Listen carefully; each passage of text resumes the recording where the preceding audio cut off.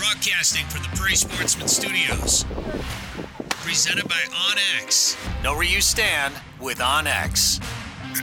We're not just a radio show anymore. Heck yeah.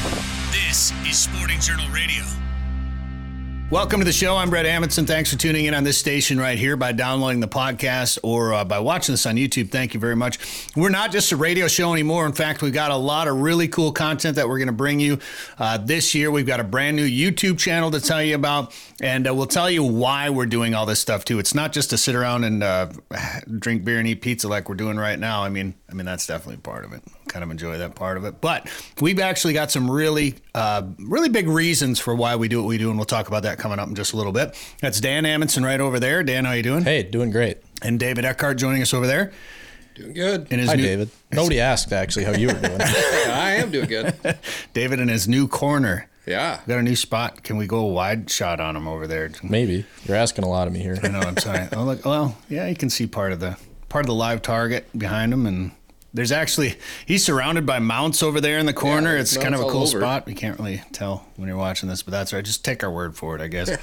All right, we're going to talk ice fishing this week. We'll talk about, I know you guys have been out chasing panfish a little bit. We'll talk about how you did doing that. Also, Scott Mockentune is doing a DNR webinar for lake trout ice fishing, and we love lake trout around here, so we're going to talk to Scott this week. He's going to be joining us here on the show to talk about tips for ice fishing for those big feisty lake trout in northern Minnesota.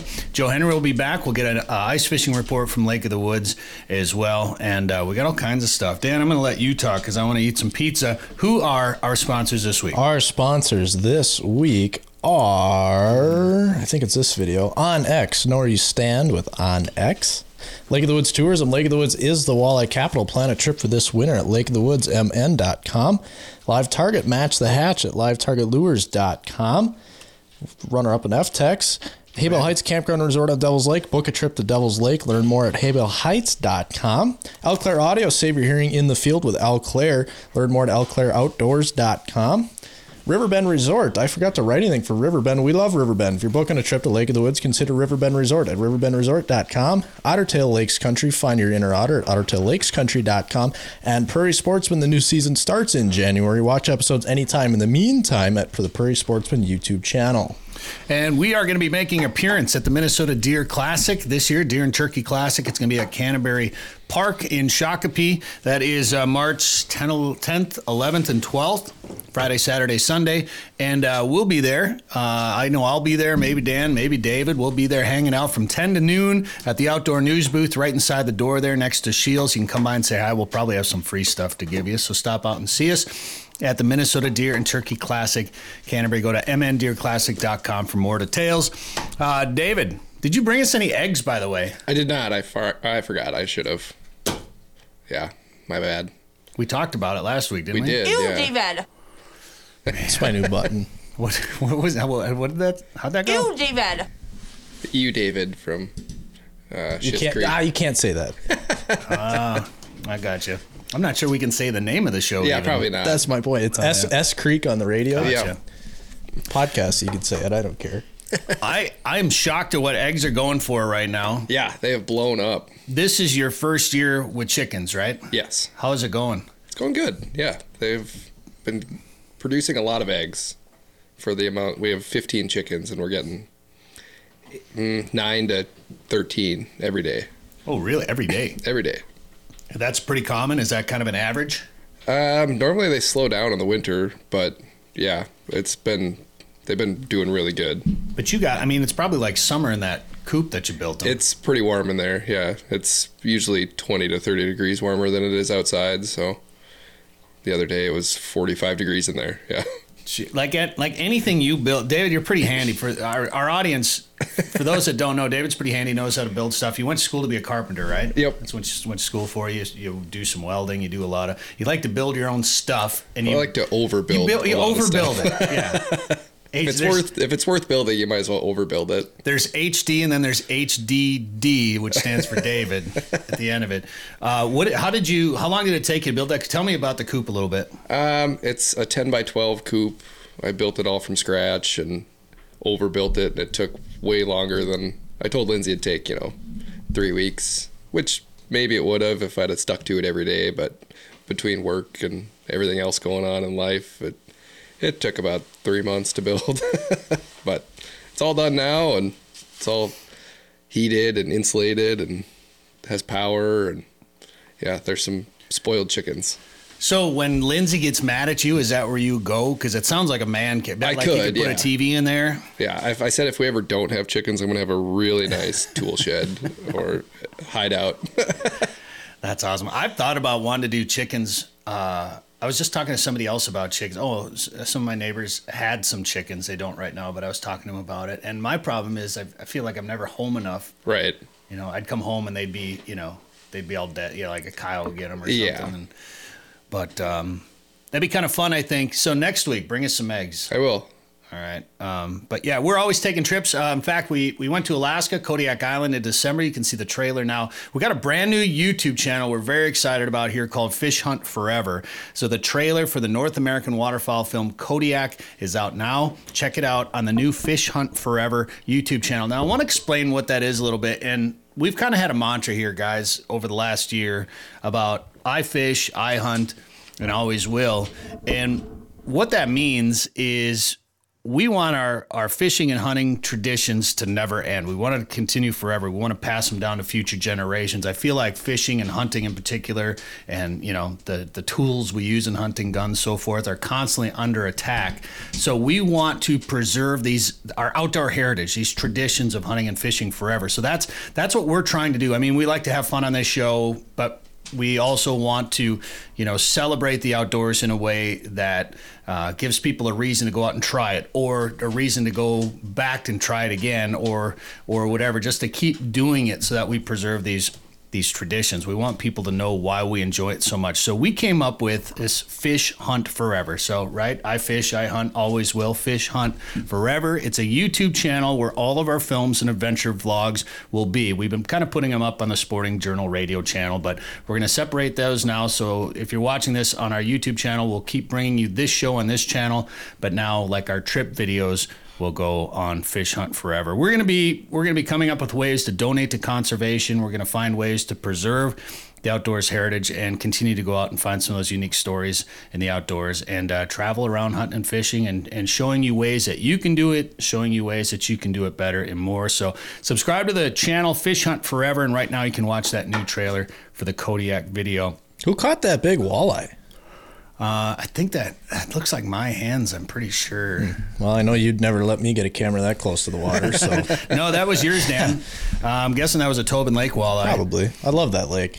And I took that picture. And we got a trip planned to Tobin Lake coming up this winter. I'm excited to ice fish it. I've only open water fished up there. I forgot about that trip. That'll be a fun one. Who wants to go? Let's go. Let's go. David, you want to go? How much ice does northern Saskatchewan get? 13 feet. So I know you just bought a new auger. Did you get the Canada extension? I did not get 18 extensions for that. Yeah, it's called the Canada extension. Now, I just talked to Trevor Montgomery about that the other day, and I can't remember what he said. They had 30 inches or something like that. Gosh. But yeah, they definitely get a fair amount. Say by March when we go, it's going to be like 60 inches. Yeah. That's so much ice. They might get so much snow though, it might insulate it. Yeah, they could. So who knows? But we'll find out. At least we won't die. Right. And we'll catch big fish, but we're going to lose big fish at the hole. Not that any ice is safe, but Right. Yeah, we should reiterate there's a that. lot safer, more ice in that far north. I'd feel okay driving your truck out there. Yeah. Got the big truck. Oh, yeah. Yeah. Not the Colorado. That's why you get a Colorado. You can drive it anywhere. She floats. It's like a three-wheeler. It's the three-wheeler trucks.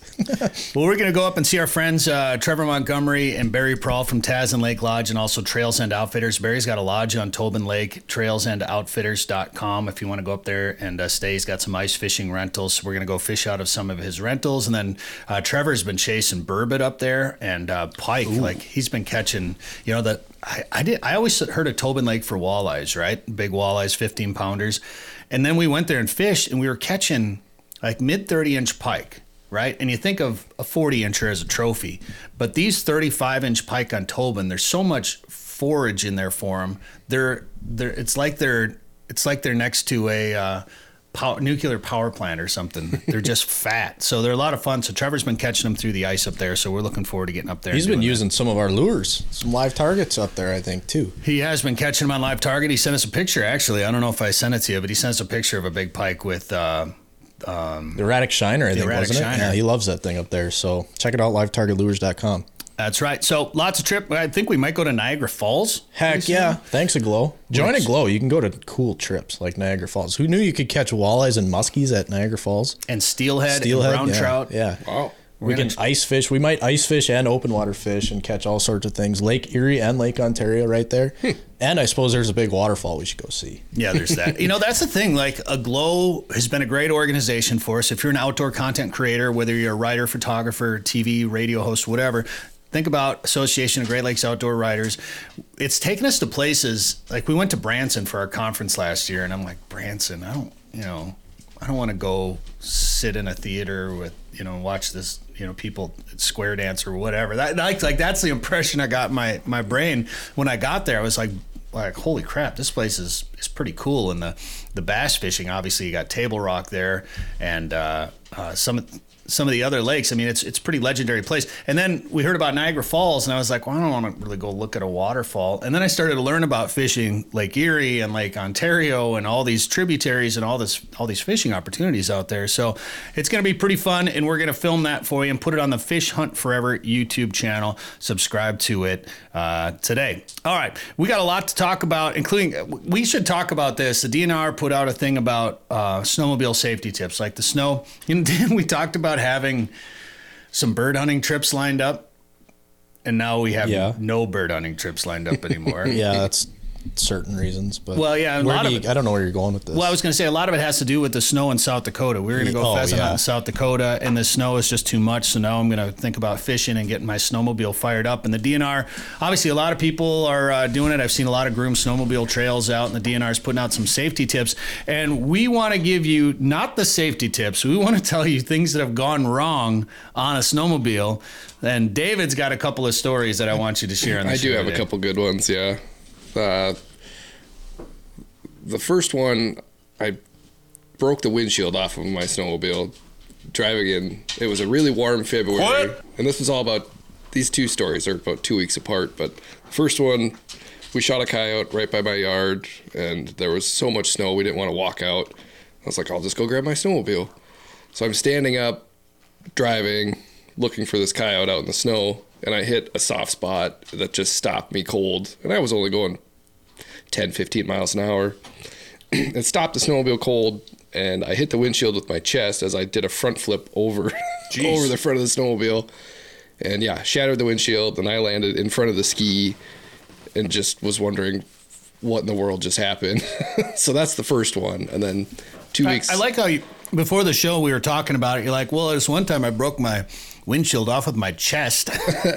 What? Yeah, no, it was, I didn't know what happened. It happened so fast that I was just dumbfounded. And then the second one, that 2 weeks later, that warm February, a bunch of snow on the lake had melted and then refroze. So it was glare ice with frozen snow drifts protruding out of the slush or water.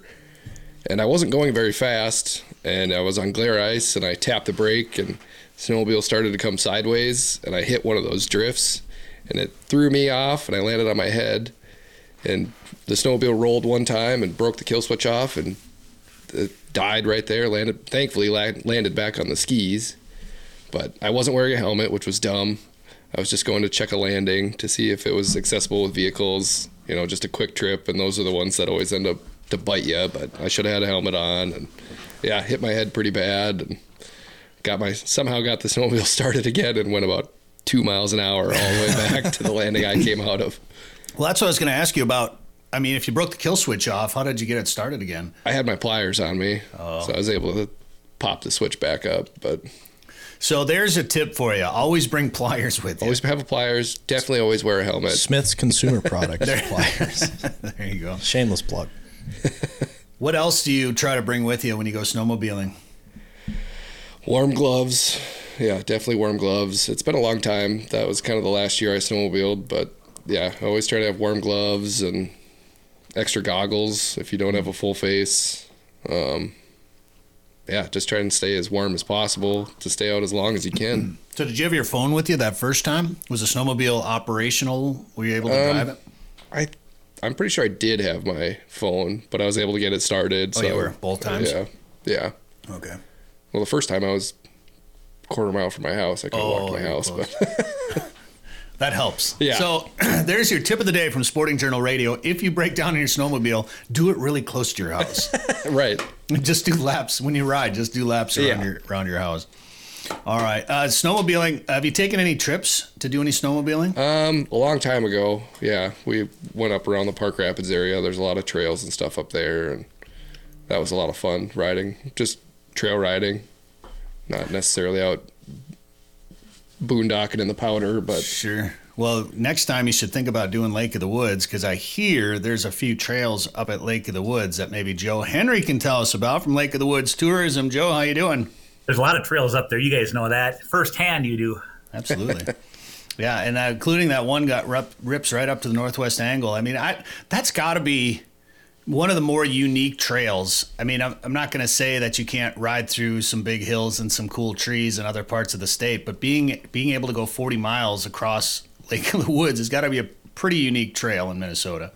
Oh man, well, and it's staked and groomed too. That's the thing, and some people use it for recreation. Some people use it because it allows them to go to fishing spots on Lake of the Woods that aren't hit. Some of the structured spots and stuff, snowmobile collapsible. And then some people use it as a transportation route to get up to the Northwest Angle. So it really is kind of a unique trail. And, that trail, they got one that goes from Wheeler's Point up that hugs the eastern boundary with Canada straight north. They have another one that goes out of the western part over by, Rocky Point in Warroad, in that area. And that goes straight up as well to the Northwest Angle. So it is very interesting. You get your fun snowmobiling in the woods and in different parts of the lake and that sort of thing. But then you got your snowmobiling that's more of almost like a transportation route. That's what it's used for more than anything. And Garden Island's got a little warming house. Oh yeah, how's that pizza? Definitely eating pizza right now, Joe. Pretty good. Sorry, I shouldn't talk longer, Brett. You probably used to be talking a little longer. I will tell you this. I heard David talking about his faux pas on his snowmobile, and Brett McComas of Target Walleye. He had a faux pas last year where he got thrown off his snowmobile, hitting just a place where a fish house was, and I got to tell you, my nephew Johnny. He was on a snowmobile going across Lake Minnetonka after having dinner at one of the restaurants, and he was going across Lake Minnetonka and hit an ice berm or something he didn't see. It flew him off, and he landed on his back and broke a bunch of ribs. He couldn't move. Oh boy! So he said to his he had an iPhone with. He said, "Siri, call 911." He called 911, was on with them for about 5 seconds, and the battery died. Oh no! Well, that was enough for the sheriff's department to ping his location. And he could hear a helicopter flying. Here, come to find out that a helicopter had infrared, looking for somebody on the ice. They found him, and then, a side-by-side with tracks from the sheriff's department came out to retrieve him. And wow. But he was very, very, very fortunate. I mean, that could have been, if his phone wouldn't have had that much juice, and if he wouldn't have had the insight to say, "Hey, Siri, call 911," who knows? It was a very cold night. He had broken ribs. He was on his back. He couldn't move. Man, so always try to keep your phone charged as much as you can. Ride with a buddy. Yeah. Ride with a buddy. Take it slow, and just be careful. Things happen though. Hitting little ridges where ice fish houses used to be. They come up on you so fast when you're snowmobiling. And when you're snowmobiling on these sleds nowadays, going 50 seems like it's nothing. Yeah. Oh yeah. No, I remember I emceed a fishing tournament one time. I think in Cumberland, Wisconsin. I was emceeing this ice fishing tournament, and one of the local power sports dealers gave us a couple snowmobiles to use, and there were trails off the lake that kind of bounced around through the woods. So we had the snowmobiles all weekend, and so me and the other guy that were doing the emceeing were like, "Hey, let's go trail riding a little bit." So we ripped across the lake, and we're like, "I wonder what these things do." No helmets or anything. And I look down, I'm doing 100 miles an hour. And I'm like, Next year, we got much smaller snowmobiles given to us. I think they saw us going across the lake and said that's a bad idea. So always wear a helmet. And, you know, you hear horror stories of people going across the lake in the dark, you know, and, you know, hitting obstacles, hitting fish houses and things like that. So you got to be real careful. Joe, that story about the helicopter, was that helicopter, did that just happen to be out there, or did they send that helicopter looking for him? No, they sent it. They sent it. So that when he called, you know, when he called 911 on his phone via voice, and he had 911 on there just for a few seconds before the phone died of juice, that was enough for them to say, okay, we got a guy on the ice that's in trouble, and his phone just died. So they can, you know, they know where the location is based on that call. And then they put the helicopter up in the air purposely with that infrared. And, you know, the infrared, for people that don't know, they even use it in the hunting industry. In some states, it's legal, but you can see things that are warm versus the cold, right? That's what you're looking for. And certainly they spotted his body laying out there, and then they knew where to dispatch the side-by-side. Sure. All right, Joe, we got to take a quick break, but I want to get a fishing report from Lake of the Woods, so we'll have more with Joe Henry when we come back. It's ice fishing season and time to plan your trip to Riverbend Resort on Lake of the Woods. Stay at the Lakeside Resort along the Rainy River in one of their new cabins and enjoy delicious meals and hot or cold beverages in the Miles Lab Bar and Grill. Or stay in one of their comfortable sleeper houses on the ice, complete with a TV, stove, and lots of walleyes right beneath your feet. You also have the option of staying at their motel, the Walleye Inn, located in Baudette. Book your ice fishing trip to famous Lake of the Woods today at riverbendresort.com. That's riverbendresort.com. 852 million acres of public land, 147 million private properties, all in the palm of your hand. The #1 hunting GPS app just got better. With hundreds of custom map layers, 3D and topographic maps, you can easily scout on the road or at home before you go. And now you can get important weather details, CWD detection, and even know what crops have been planted where. Get the most trusted hunting GPS app ever made. OnX. Know where you stand with OnX. Looking for winter adventure? Might as well pick a place with over 1,000 lakes. Otter Tail County, Minnesota is in the middle of everywhere, offers a simpler pace, and has something for everyone. Find your inner otter at ottertaillakescountry.com. All right, welcome back. This is Sporting Journal Radio. I'm Brett Amundsen. Thank you for tuning in on this station right here on the Sporting Journal Radio Network. Maybe you're listening on demand at sportingjournalradio.com or watching this on YouTube. Thank you. Dan Amundsen and David Eckhart with us here in studio. And Joe Henry from Lake of the Woods Tourism joining us as well. Joe, we were talking about Lake of the Woods and what to use, and we've got a trip planned and a GLOW trip planned, the Association of Great Lakes Outdoor Writers, coming up at the end of the month. And we're going to be heading up there, and Live Target and Smith's Consumer Products are sponsoring the event, and of course Live Target's one of our sponsors here, so we're going to be using a lot of Live Target stuff. So they said, well, what do you want to use up there? You know, what should you do? So we ordered some of the rattle baits, erratic shiner, the flutter shad, and the sonic shad is what we got. And then we ordered some colors. We got some gold and blacks, some of that glow white. And Glow Gold's going to be sweet. Glow Gold, yeah, I think that was probably the first one we highlighted right there. And then some golds, some glows, some reds, and we did some whites and some blues just to change it up just a little bit. But generally, Joe, what colors are those? Those are the colors we should have picked, right? Those are what. Well, I'll tell you what, you guys. I just like Danny said, man, that glow gold, you know, and that stained water. See, Lake of the Woods has that stained water, and what stained water is, for some people, I'm speaking to the choir, but other people don't understand necessarily. What happens is the watershed of Lake of the Woods, everything drains from the south and goes north into the Rainy River and into Lake of the Woods, and other tributaries into Lake of the Woods. Well, that water is sitting amongst a lot of bog, and that bog has a lot of plant matter that they naturally color or stain the water with tannins. And what happens is that water is kind of that light coffee color. So the good thing is the walleyes and saugers will bite all day long. The interesting thing with colors and noise is that you know your brighter colors and your golds are going to be predominant, as well as using the noise, because the walleyes lateral line and that inner ear they have.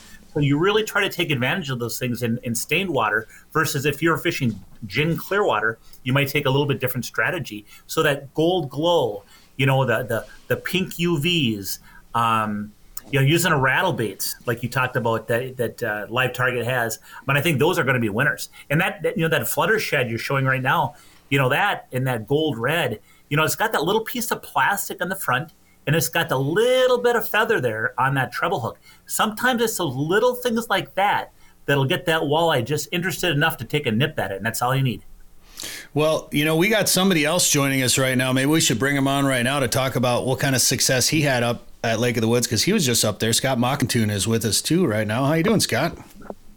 Hey, I'm doing well. Glad to join. How was your Lake of the Woods experience? I had a great time. I did everything that Joe Henry told me to do, and I caught fish. Yeah. Well, what a joke that is, eh? Well, hey, whatever Joe said, I did the opposite. But obviously Scott's a super experienced angler in his own right. But Scott, one of the things I thought was cool about your Lake of the Woods trip that I was really intrigued with is that you did a family trip, and it was kind of neat bringing your young family plus an exchange student trip, right? I did. Yeah, we were really blessed. It was the motivation for us to get up there and do some fishing. I've always wanted to take the kids. I've had conversations about doing that, and this was a great chance to plug in. You have someone that had never fished in her life before. That's our exchange student, Marissa. She's from Germany. I tried to break her in on some panfish water here in southern Minnesota.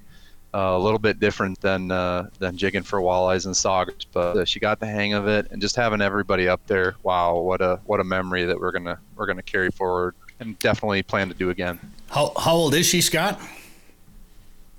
Marissa is 15, and then my two blood daughters, they are 11 and about to turn 7. And she's from Germany, so obviously Germany gets cold, but she'd never ice fished before? What was her reaction when she stepped out on that big Lake of the Woods, that expansive sheet of ice up there? Yeah, she was pretty impressed. She live streamed or had FaceTimed with her parents, and turned the phone, stepped outside, and showed them that there's Canada. It's just nothing but fish houses and a great white expanse. But that's a really amazing opportunity just to get away, to have great fishing, to do something you would never otherwise do. And what a better way to do it than to take your family out there. Dang, you got some big fish too. That was a big pike you caught up there. Yeah, we had a couple of great days. Predominantly was eating size fish, but I'm never going to complain about that. And you saw the diversity of options there. So we had a great time. We really did. Just for the record, I want to point out that I also won the board game, so it's got to be worth something. Joe, that's what it's about, isn't it? I mean, bringing family up there, and then everybody talks about the walleyes up at Lake of the Woods, but as you can see right there, Scott caught that burbot, caught that big pike. There's a chance to catch a bunch of other fish while you're up there. Well, I think, but Scott did it right too. I think it's kind of cool because, so with technology and ice fishing, there's so many more people ice fishing than ever used to because it's comfortable, it's warm, it's as much social as it is fishing. And when you go out with a resort, I mean, they take all the work out of it for you. You get up to Lake of the Woods, they tell you where the fish house is. Either they take you out or you drive yourself out to the fish house. You can come and go as you please, usually. This time of the year, especially now that the ice is thick and you can drive on it with vehicles. But, they make it so easy. And, the cool thing about Scott, though, is that, when he did it, they ice fished, but they also made it fun back in the cabin. They ate some good food at the resort in this case. They had games they wanted to play. He made it somewhat social in the fish house so that if the girls wanted to take a little bit of a break from fishing, they went outside and they were playing outside and stuff. And it's no different when they talk about taking kids on a boat. Let them play with the minnows. Don't stay out too long. Don't burn them out. Have fun, mix it in, make it enjoyable. And I just think he did a very nice job of doing that. Well, and Scott, you just did, actually just a couple of minutes ago, wrapped up a webinar with the DNR on lake trout ice fishing, and I want to find out how that went and talk lake trout, man, because I love lake trout and ice fishing. So, Joe, we're going to let you go. If people want to find out more about Lake of the Woods, where should they go? You know what? Really, all of our information is on our website, and that is lakeofthewoodsmn.com. All right, more with Scott Mockintoon when we come back talking ice fishing and lake trout. Stay there. Come ice fish the famous waters of Minnesota's Lake of the Woods, the walleye capital of the world. Experience full-service resorts featuring heated fish houses, ice transportation, meal plans, and sleeper house options. From the northwest angle to the south shore, Rainy River and Baudette, the Midwest's #1 ice fishing destination. Walleye, sauger, perch, and northern pike. Minnesota's Lake of the Woods, best fishing anywhere. For more information, log on to lakeofthewoodsmn.com. Live Target, the leader in Match the Hatch, is back with new lures that also match the action. Introducing the Live Craw. The Live Craw is irresistible to bass, walleye, and other freshwater species. FTech's winner, the Ultimate Frog, looks and acts just like a swimming frog. With an exposed Ultra Point mustad hook and replaceable legs, the Ultimate Frog has 2 styles, 2 sizes, and 8 colors. And iCast and FTech's winner, the Live Shrimp, mimics a fleeing shrimp for saltwater anglers. Coming soon from Live Target. Ice fishing season is here. This winter, plan a trip to Devils Lake, North Dakota. Not only will you have the chance to catch their legendary perch, but this year, Haybale Heights has been catching big walleye after big walleye. And they're doing it from a mobile, comfortable snow bear. No matter how cold it is outside, you're warm and toasty on the inside. Learn more and book a trip today at haybaleheights.com. That's haybaleheights.com. All right, welcome back to Sporting Journal Radio. My name is Brett Amundsen. Thank you for tuning in on this station right here on the network by downloading the podcast wherever you get your favorite podcasts, or maybe you're watching this on YouTube. Thank you very much. Along with Dan Amundsen and David Eckhart over there. And Scott Mockintoon is back with us once again. Fisheries biologist. What's your title with the DNR, Scott? Yeah, I'm the area supervisor at the Hutchinson DNR Fisheries Office. And Hutchinson is just a hotbed for lake trout fishing. It's the number one destination. No, obviously that's kind of your home base, but you travel north for lake trout a lot. What got you interested in lake trout, Scott? Oh man, just wanting to do something that you don't have. I think that's probably the key for a lot of folks is, there's 110 lakes in Minnesota that have lake trout. And we're in a state with, if we're measuring lakes over 10 acres, it's 11,842, right? I mean, it's rare. It's 1 in 100 lakes have the kind of habitat that's needed for lake trout. So just such a rare opportunity, such a cool fish to catch. Yeah. And once you do fish for them and just see what an amazing predator they are, how aggressive they can be at times, how beautiful they are, and how great they taste, I mean, you go once and you get hooked. Oh, I see what you did there. Literally. I have, and in the last 5-6 years, I've just gotten more and more interested in them. Obviously, I take trips out, up to Saskatchewan and get into the Lakers up there too. But I've done a couple of trips in northern Minnesota where we've taken dog sleds lake trout fishing, and that's got to be just like the most purely northern Minnesotan activity I think that you can come up with in the winter is taking a dog sled team for lake trout. We've done it up around Ely a couple of times. Man, it is so much fun. And okay, so Scott, here's a question for you: pound for pound, harder fighting, lake trout or smallmouth? Gosh, I because of the diversity of technique that I think smallmouth bass use to fight, I'm going to give it to smallies. But wow. When it comes to bulldogging runs and aggressive bites, which is a different question, but that's where I would classify those lake trout as just exceptional. So lake trout have kind of a unique ability to kind of self-regulate as they come up out of deeper water and expel air as they come up, whereas they won't suffer bear trauma like a walleye or crappie would if you're fishing them kind of deep. Do you tend to target lake trout in deeper water, or when you're fishing them through the ice, where do you like to set up, or where do you like to target them? So Brett, you kind of led into it. We just wrapped up a DNR presentation on ice fishing for lake trout. And part of it is to tie what we do as biologists with what you're doing as an angler. And you hit the nail on the head there, where we're talking about lake trout being physostomus, and that's referring to their gas bladder. There's a pneumatic duct that allows them to regulate that gas bladder and quickly move up and down through the water column. And the beauty of doing this in the winter when you're fishing them vertically through an ice hole is you see that behavior on display. They chase that lure up and down. And it's one of my fishing guide friends refers to lake trout as burp sharks.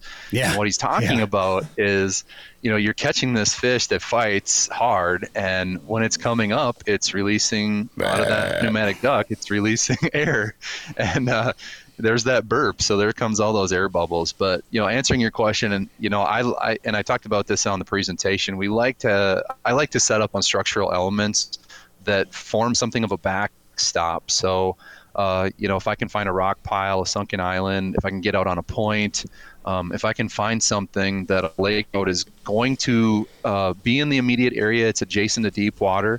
But typically I'm anywhere from 20 to 60 feet, and I like something rocky that they can, herd those schools of ciscos or smelt up against and feed on.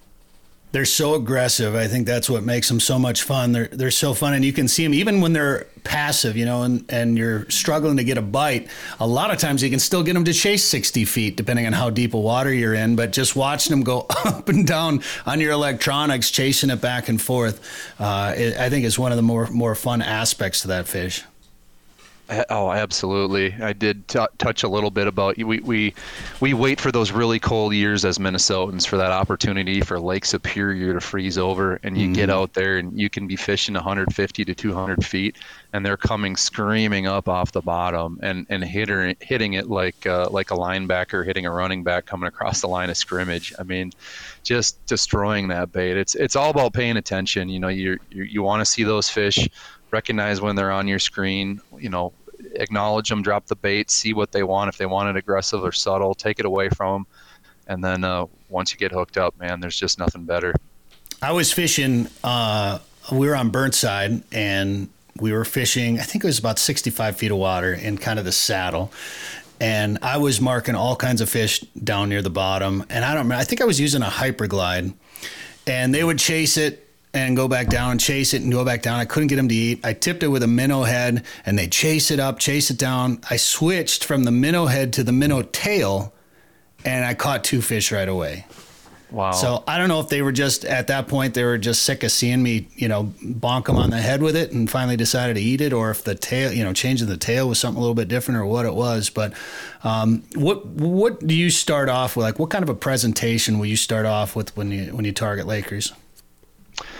There's a lot in the bag, right? There's blade baits, there's hard baits like a jig and wrap or the Hyperglide that you referenced. There's airplane jigs, there's tube jigs, caught a lot of them on tube jigs, flutter spoons, there's heavy jigging spoons. I'm usually going to start off with a heavy rattling jigging spoon. I will have a couple rods rigged up next to me, one with an airplane jig. If I can work a fish and it's not going to commit, maybe I can drop something down. That has worked for me if they're hanging in the vicinity. They've got, they can move quickly, and they've got such great vision that you're never out of the game. If they don't take your first offering, you can drop something back down at them. And I'm typically throwing a dead bait down on the bottom, running my second line that I'm authorized to do, legal to do in Minnesota. So that's usually my MO, but I like to play around a little bit. I was even messing around with a glide bait, I'm struggling to put my a swim bait. There we go. Okay. Just looking like a sculpin, just fishing it close to the bottom. So a lot of cool stuff to throw at them. We got a lot of those lakes, and I know you and I both spent a lot of time up on the Gunflint Trail. There's a number of lakes up along the trail where you can target, well, not just Lakers, but rainbows and brookies, but you can target lake trout along there too, can't you? You can. If we're looking at distribution across Minnesota, at least, we have several counties across the northeastern part of the state. Some reclaimed mine pits in mine country, a lot of them in St. Louis Lake and Cook County, but for sure, I mean, we're looking at border waters up against the Ontario border, and yeah, you're 100% right, Brett. When you come up the Gunflint Trail, it's really amazing how many lake trout lakes you can access off of offshoots off the Gunflint Trail. Some are directly on the Gunflint Trail, and like you mentioned too, so many places that are stocked with stream trout, so it really is quite the playground for trout fishing opportunity. That's such a cool area. I mean, I have a hard time saying that that's the best area in the state of Minnesota, but it's got to be right up there. I mean, maybe a little biased because I used to spend a lot of time growing up there on the Gunflint Trail, but it's just so much history. And if you like the outdoors, it's just such a great part of the state. Oh, absolutely. You did this webinar on lake trout today for the DNR. Was that new, or have you done that in the past? I mean, you've probably done some webinars in the past, but is that a new one for lake trout, or is that pretty common? Yeah, so just a quick plug. It's the Minnesota Outdoor Skills and Stewardship Seminar Series. It's been going on for a couple of years. Our outreach section, actually, we were making small talk today, and the word is that leadership has taken a bigger interest in it, maybe give it a little bit bigger platform to work with. I gave a talk on flathead and channel catfish river fishing, on pan fishing with your kids, and now this talk on ice fishing for lake trout. But if you're into the outdoors and there's something you've wanted to try, and I think, Brett, Dan, David, all of us are into the outdoors in a real serious way and do a little bit of everything. I consider myself a jack of all trades and a master of none. When you want to try those new things that are new to you and you don't have someone to apprentice underneath, this is a great way. I mean, whether it's shed hunting or it's searching for morel mushrooms or it's your first white-tailed deer hunt, or whatever the topic might be or the thing is that you want to try, it's a great resource. So, I think it's all about sharing the outdoors, and that's the goal of the Moss Seminar Series. And those are free and go about an hour or so?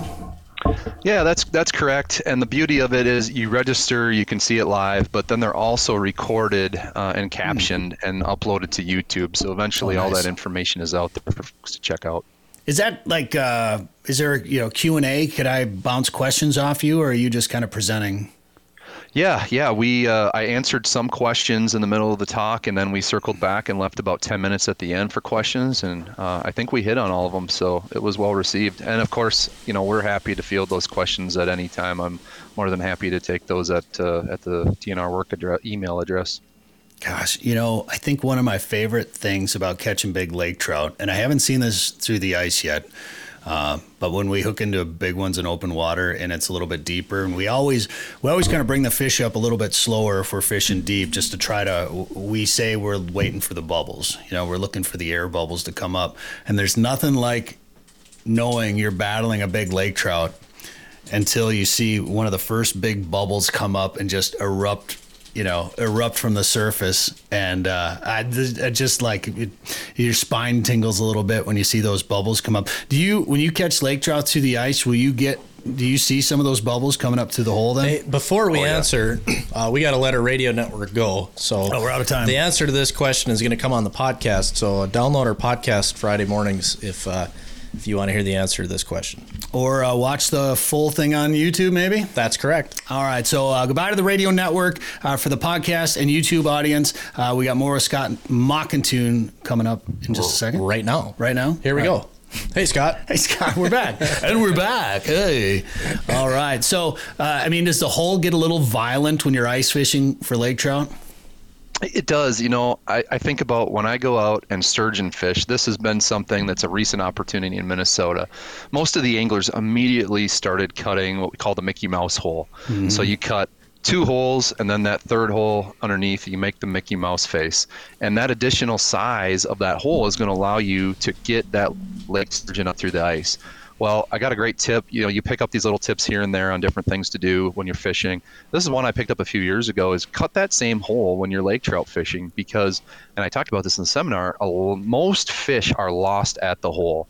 This is an aggressive fish that doesn't tire easily. You're going to bring them up. They're still going to be green, and they're probably going to catch the end of the ice. They're going to hook one of the treble hooks. A lot can go wrong. So a couple things: use the Mickey Mouse hole and have a buddy. Use the buddy system. It ends up being a little bit of craziness when you're knocking over heaters and flashers and everything else, but there's a great example. Use that buddy system. Have somebody else fetch that fish up. It's not easy to do. This isn't an easy fish to grip. They have small scales. They don't have any spines. They're very slimy and powerful. Get a hold of them, and if you want to release them, you can't just grab behind the gill plate if you want to release them. So you have to be careful with them too. But wrestle them up, get your hands underneath, and splash all that water out and dump those fish up on the ice. The sooner you get them up on the ice, the better. We caught one on that trip. We were filming for Prairie Sportsman with the sled dogs, and one of the guys we were with, he did that for mine, and he was shoulder deep, and as he reached down, the fish spit the hook. So the fish was like trying to flop back down the bottom of the hole, and he just came out and just scooped that whole thing up out of the hole and got up on the ice. It was a pretty dramatic moment for ice fishing for those lake trout, but man, they're such fun fish to fish for and to catch, and they can be just such hard fighters. I just call them angry all the time. I think just trout in general are just angry fish, whether it be Lakers. One of the examples I use a lot, Scott, is the DNR fish pond at the State Fair, and we used to just sit with the underwater camera on, and we'd watch the fish. And you'd see muskies just kind of laying on the bottom. You'd see walleyes just like sleeping on the bottom, whatever. And trout, lake trout, rainbows, whatever, it would just be doing laps at 100 miles an hour. So I always tell people, there's the reason why I like to trout fish right there. You can see how active they are. They're a lot of fun to catch. Well put. I wanted to talk about something else. I was asking you why you weren't coming up to Lake of the Woods next week, the end of the month, for the Aglow event. You're part of the Association of Great Lakes Outdoor Writers as well. And you can't make it because you got an archery tournament. And at first, I thought you were talking about, you travel around and fling arrows and, and shoot at 100 yards at a pterodactyl at the bottom of a hillside or something, But no, you're actually coaching for NASP. Yeah, that's right. It's a wonderful program, National Archery in the Schools. It's the state of Minnesota and the high school league. They don't sanction it. A lot of outdoor sports that we've seen sprout up in the last 10 to 15 years are trying to work their way into that, kind of umbrella of state high school league. But as it turns out, this National Archery in the Schools program is just a great way to get folks out and archery shooting. This is just absolutely amazing to me. I'm really blessed that my oldest daughter took this up. We bought her a youth bow 3 or 4 years ago. Started shooting with it. She was having fun. I think you've seen the movie series that a lot of pop culture. You think about the big boom on fly fishing that came after a river runs through it. Yeah. Kind of had the same effect. Hunger Games. After the Hunger Games, exactly. Mm-hmm. And so this has been a big push, and what a great way to get your kids into an outdoor sport. So I'm not going to claim any credit. It's all my daughter. She's out and practiced and gotten pretty good. She did medal a number of times at least a couple of times at some tournaments. Nice. She's a fifth grader. And she's still in the elementary archery program. We need as many coaches as you can get, because you can imagine being in a gymnasium with targets and bows and field points and 50 kids lined up, elbow to elbow. It's pretty intense. So my wife and I signed up to coach, and we're helping out, and we have tournaments pretty much every weekend from now through the end of March. Man, that's great. Good. That's awesome that you're coaching. And David, you were part of NASP in school, right? Correct. Yeah, my senior year we got it. That was the first opportunity you had to be a part of it? Yeah. Yep. Okay. I don't know if that's when it was new or if it was just new to our school or what, but yeah, we did it my senior year. Now, had you? David, go ahead, Scott. Real quick question, David. What was the school district that you shot for? Yellow Medicine East. Miami. Nice. Yep. Did you bow hunt before that? Yeah. Oh, you already were. We tried to talk our coach into bringing our, hunting bows, our Hoyts and Matthews. You couldn't? No, they wouldn't let us. See, like in middle school, so I didn't have an official program, but it was part of our PE class. We'd shoot, and they'd be like, yeah, if you have your own bow, you can have your parent drop it off at the front office. And so I didn't have one yet, but there'd be people in there with their, Elites or Matthews, whatever, and we're with their PE bows, and here these guys with their releases just like, I want one. That surprises me. Nope, he wouldn't let us bring them in. So weird. What was your experience like? Did you learn anything? Did you see other people taking on archery for the first time? Yeah, I saw a lot of new people within the school who were interested by it, but I didn't really know that they hunted or had any interest in archery. The core group of guys that I always shot with, we all just signed up. All my high school buddies, we were already interested in doing it, but there was a lot of people and met a lot of people. So a couple people that I met through that I'm still friends with. So nice. Yeah. I'll tell you what, like I played baseball and football and messed around with some other sports, did a lot of after school activities. I don't think we had NASP as an option when I was in school, and we definitely didn't have the Clay Target League. I think shotguns, I'm not sure they'd been invented yet when I was in school, but no, but you could have them in your school locker. Well, yeah, no, I definitely had a shotgun in my, I definitely brought a shotgun.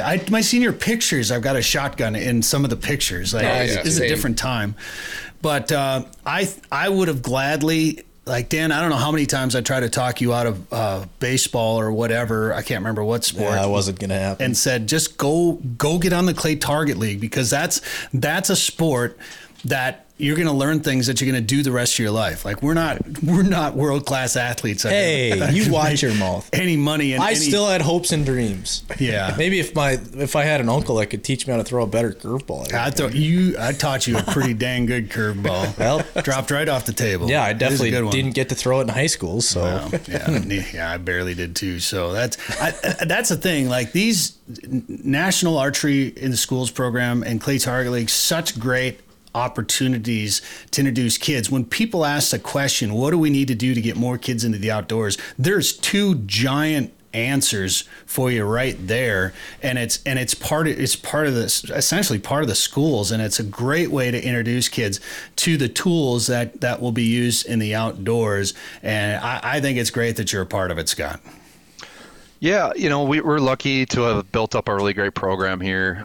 I'm not leading by any means. There's other head coaches. There's a head coach. There's level coaches for elementary, middle, and high school. It's just fun to be a part of it. It's just nice to see the kids make progress, and you just make small corrections and you see them get better and better, and you see it through the course of the year, and you see it as they advance. I mean, if you come to one of our practices and you look at a target for the elementary, you're going to see some spread around that bullseye.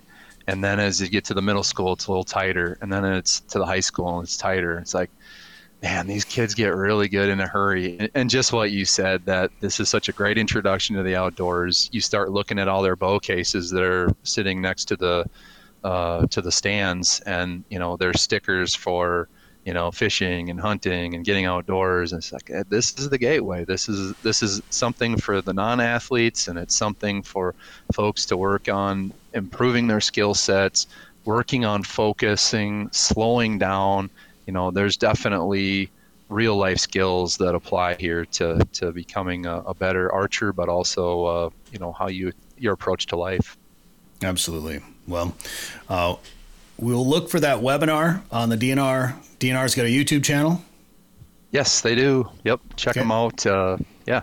We'll look for that lake trout, and probably your past webinars would be on there then, I'd assume? Yep. You should be able to find them. Take a look through there. We can try to spell out the name for you sometime, and search for me and you'll find them. And then you wrote some stories about your trip up to Lake of the Woods. Where can we find an article about your trip up there? Yeah, the Lake of the Woods trip was on the Mankato Free Press website, and if you look in the outdoors section, you'll find columns from myself and Roy Heilman, an additional Aglow member. Does a nice job, so we'll plug for him. And I read Roy's too. It sounds like he's had a little bit of a struggle this winter.